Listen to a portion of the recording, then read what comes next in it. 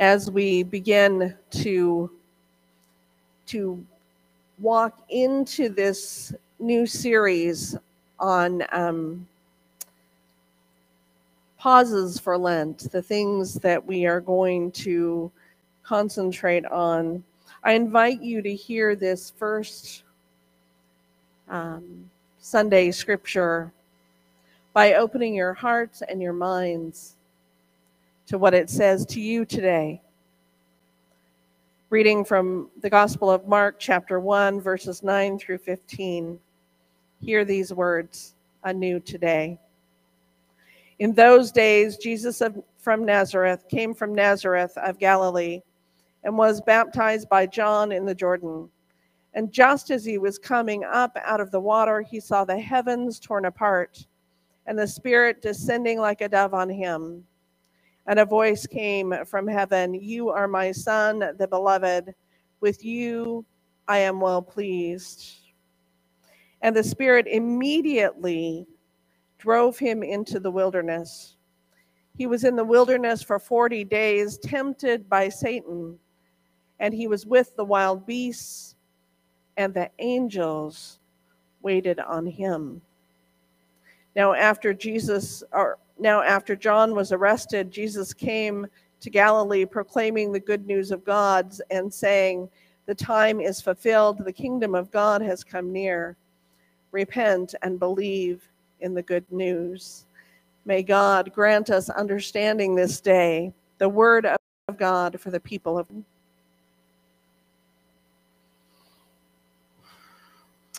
Well, this has been a wilderness week.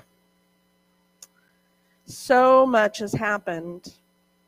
By Thursday morning, I was exhausted and burned out.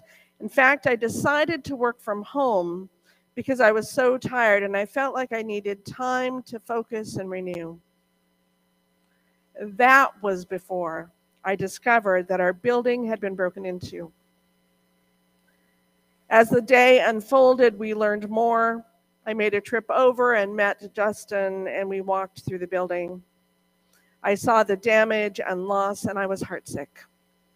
I headed back to Hillsboro, picked up the dinner I'd promised to pick up Sarah at her favorite Chinese restaurant, and headed home. Little did I know, David and the kids had cooked up a plan. David drove home from Boise to surprise me because I knew I was having a difficult week. The plan was in place and he was on his way home before I knew what happened.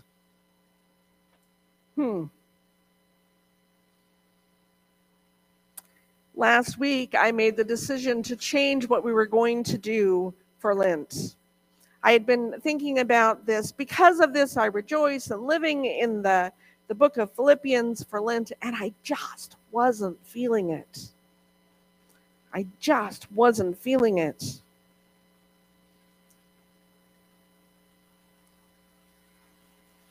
And once again, as I contemplate what we're going to be talking with this Lent, I am again surprised that God shows up even when I don't expect it. Today, though, we're talking about Jesus and the wilderness. A little background, though, first on the Gospel of Mark. In April 2012, Evelyn Harry of the View Christian Church asked me if I could help them out for 6 weeks. I'd done some pulpit supply with them through the years, filled in for their pastor when their pastor wasn't there, different pastors, different times. And so I had a connection with them, so I was willing to take this long-term stint. Even though I was serving Loa Christian Church at the same time, I figured, 6 weeks, I can do this. I was asked to lead a 6-week study on the Gospel of Mark. By the end of the first week, it was apparent that they really didn't want a superficial study that would do the Gospel of Mark in 6 weeks. So I agreed to stay with them for as long as it took to finish the Gospel of Mark. I'm thinking a few months. 2 years later, yeah, I hear that. We finished the Gospel of Mark. And shortly after that, they asked me to be their permanent pastor. And I've served them since that time. In fact, I realized that next month will be my 10th year anniversary with them. What I want to tell you about that study, that 2-year study in the Gospel of Mark, is that it profoundly changed the way that I see or saw this compact, fast-paced book. The Gospel of Mark was written about 70 CE. It tells of the ministry of Jesus from the baptism by John to the death and burial and discovery of Jesus' empty tomb. So the whole gospel is from that point to here. In that gospel, there is no account of the birth story. In that gospel, there's no account of Jesus as a child. It starts here and ends here. And it moves at a breakneck pace through everything that comes between. It's almost as if Mark has a story to tell, and Mark is intent on making that happen as quickly as possible. It portrays Jesus as a heroic man of action, an exorcist, a healer, a miracle worker. He is also the Son of God, but keeps his messianic nature a secret. In Mark, you'll find, don't tell anyone. Do this, but don't tell anyone. That's part of the story of Mark. His disciples often fail to understand him. And it seems like Mark is in a hurry to get to this punchline of his whole story, which is Jesus' death, burial, and resurrection. So that's kind of the quick overview of the book of Mark. There's a whole lot in there. This week's scripture is kind of a rapid fire, brief and to the point, going from 0 to 60 in a single line. The time is fulfilled. The kingdom of God has come near. Repent and believe in the good news. Every phrase, every word packs a powerful message. Get ready. The Christ has come. I could just say that and be done this morning. Justin, that would be the quickest sermon ever. Get ready. The Christ has come. However, I think that if I were to do that, we would miss some priceless gems that are in this portion of Scripture. We could miss that when Jesus came out of the water, a voice said, "You are my Son, the beloved, with whom I am well pleased."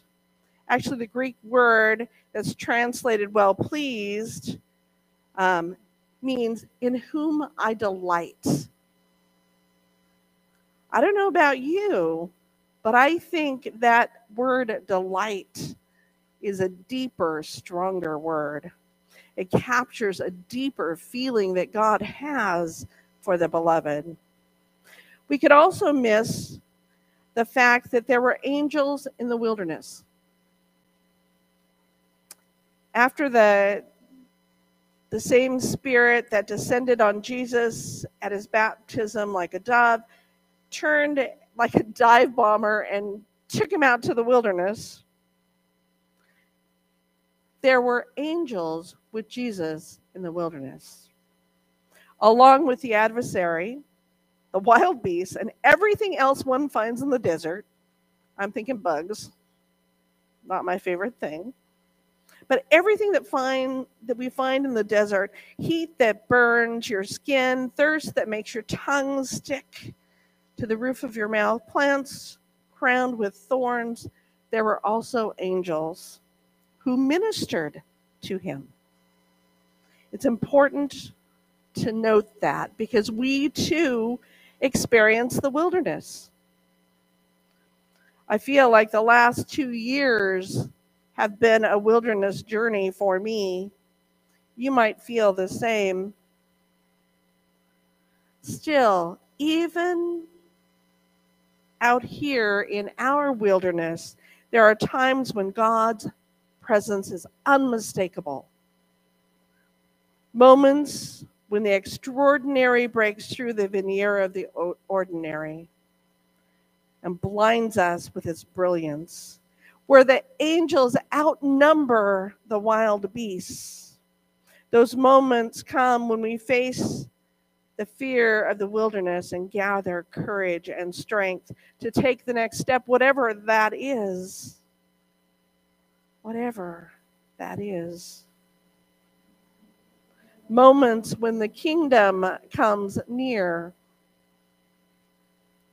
As we enter the wilderness, we sometimes feel overwhelmed and lost. Such moments can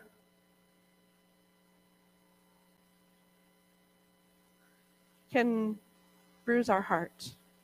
Such moments where we feel overwhelmed, we feel like there's no way out, we feel like we're alone, can bruise our hearts, discourage us. Plain and simple, wear us out, where the dark circles become craters and life is hard. It can. The wilderness is a part of our life, and ready or not, we sometimes, maybe often, find ourselves in this wilderness of the unknown. Truth be told, we rarely volunteer to go into the wilderness. I don't know about you, but I never say, oh, hey, God, I haven't been in the wilderness for a while. Show it to me. That's not who I am. For I am human. We don't look for opportunities to struggle, which is probably why Mark reports that the Spirit drove Jesus rather than simply making a suggestion. During our periods of trial, temptation, and struggle, we too don't choose to have them happen to us. Even when the challenges in front of us are of our own making, and sometimes they are, I'll be honest, we set ourselves up, let alone those put on us by others or the fortunes of life. None of those are our choosing, really. We don't actively seek that hardship. However, I think that when we are going through that kind of hardship, that wilderness, that desert, that whatever, I think that the Spirit can make use of us during our challenges. And that is a whole other question. See, there's one thing I want to be absolutely clear. I want to make sure that you hear, and the people who are online here, I am not suggesting by saying that the Spirit can use our hardship. I'm not suggesting that God causes our suffering, not to teach us something, and definitely not to punish us or put us in our place. That is not the God that I serve, the God of love and mercy. However, I think that whatever we're going through, God can use. Notice that the Spirit is not the one to tempt Jesus, but rather drives Jesus into this wilderness. And then it happens. And there are a lot of scholars that will tell you what they think about that. And I don't think at this point in time we need a scholarly approach to our wilderness. I really don't.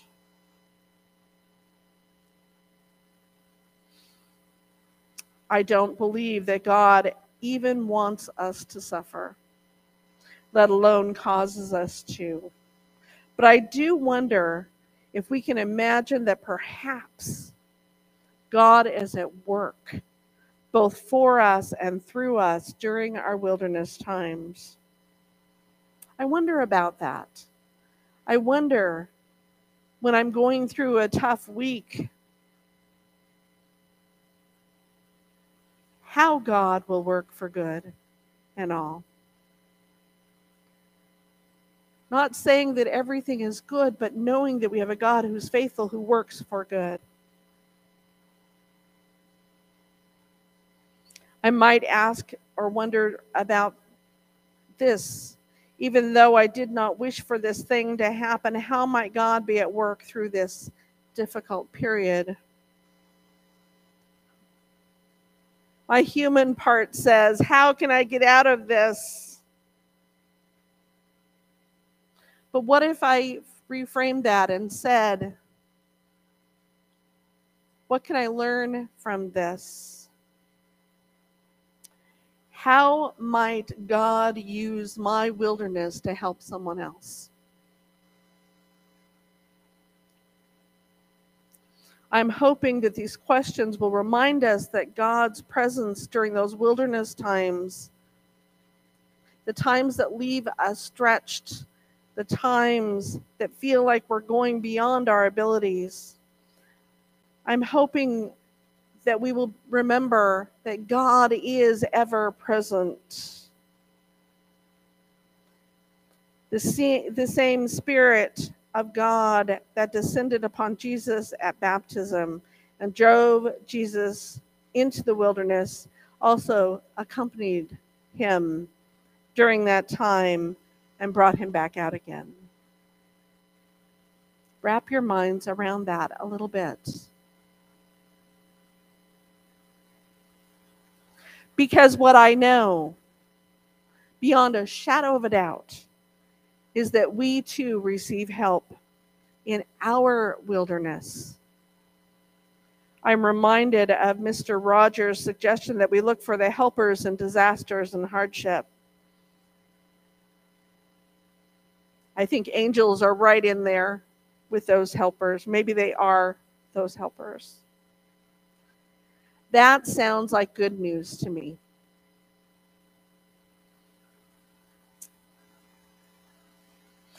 So we've looked at the things that we would miss if we didn't read all of this scripture. I'm asking you to bear with me just a little bit longer because we're not finished yet. Now we can look at verses 14 and 15. After Jesus' wilderness experience, John was arrested. Jesus went back to Galilee. He shared some good news. He said, "The time is fulfilled. The kingdom of God has come near. Repent and believe in the good news." In Mark fashion, the author tells the important part of this story in a very direct way, with as few words as possible. The time is fulfilled. The kingdom is near. Here's what you need to do. Repent and believe. Sounds pretty simple and straightforward, right? Well, it's true. The kingdom is near. That's good news, right? But how do we describe life in the kingdom? What might life in the kingdom look like? The author of the book that we're looking at in this Lenten journey is called Pauses for Lent. He writes this, the author writes this: "It is an intimate life in which we come to know God personally as Abba. It is shared life through which we come to discover ourselves as part of God's family. It is a transformational life in which we are gradually changed into the people that God wants us to be. It is a powerful life in which God acts together with us for the good of others and the healing of our world." That all sounds good. Then the gospel writer gives us some instructions. He says, repent and believe. That's how many of the Bible translations read.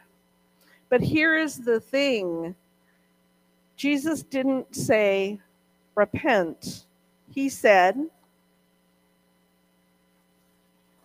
and there's a world of scholars out there using repent, but there is a world of difference between how this is written in the Greek. Metanano means to change one's mind or purpose. Often it's translated repent, change one's mind or purpose. The problem is the word repent comes with a whole lot of baggage. Walk up to almost any English-speaking person, especially one who hasn't heard multiple sermons on the topic, and ask them what repent means. Dollars to donuts, they will echo the first definition in dictionary.com. To feel sorry, self-reproachful, or contrite for past conduct, regret, or to be conscience-stricken about past actions, attitude, etc. No wonder we have baggage around that word. Somehow we've confused the idea of confession with what it means to repent. Confession is all those things. When we're telling God those things that we hold deep in our heart, we sometimes think that that's what this is. We need to tell God everything that's wrong, real or not, that we have done our entire life, or at least since the last time we laid it out. I grew up in an Irish Catholic community. All my friends went to confession. As a Protestant, I thought that was kind of weird. But they did. And this, as an adult, that was meaningful for them.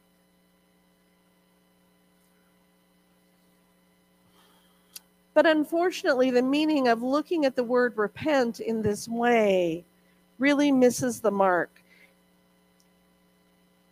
Jesus doesn't ask people to feel sorry for what they have done. He doesn't ask people to feel anything. No, what Jesus asks is much, much harder. He called each of us to change. Change our perception of the world around us, change our priorities, change our view, change our viewpoint, change our understanding of life completely and radically. And then he called us to act on those changes. I'm thinking of the stories of when he's talking about who is your neighbor, or what is sin,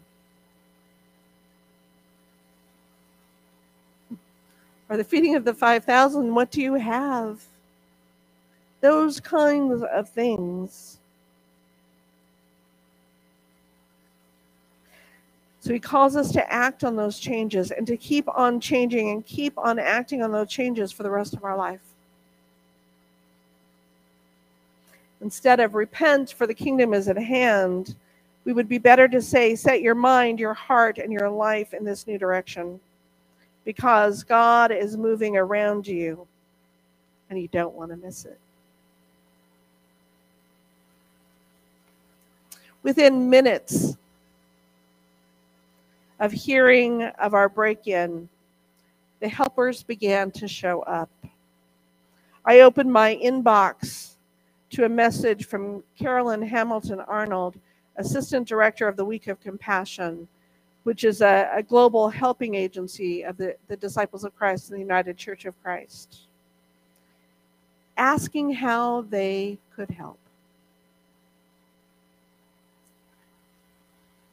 They immediately sent a $250 solidarity grant, knowing that it wouldn't cover our loss, but it could help to let us know that they're here with us.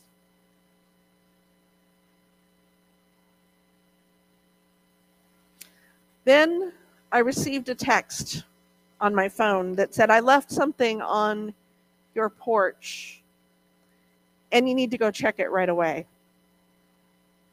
I'm like, okay.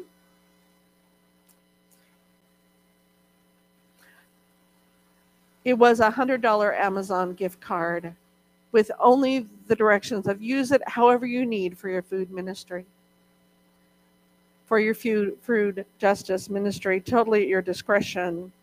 Offers of help have poured in. We are not in this wilderness alone. Those angels have already shown up. Or maybe this time we can just see them. The way I see it, there is good news in hearing that God delights in Jesus, God's beloved Son. There is good news of help in the wilderness. And there is good news that God's kingdom is here and now. And I know that there is good news in the fact that God is at work in our world and in us, helping us to change for the better so that we can live in a better world. My friends, let's claim the good news for us, and let's claim this good news for our world. Amen.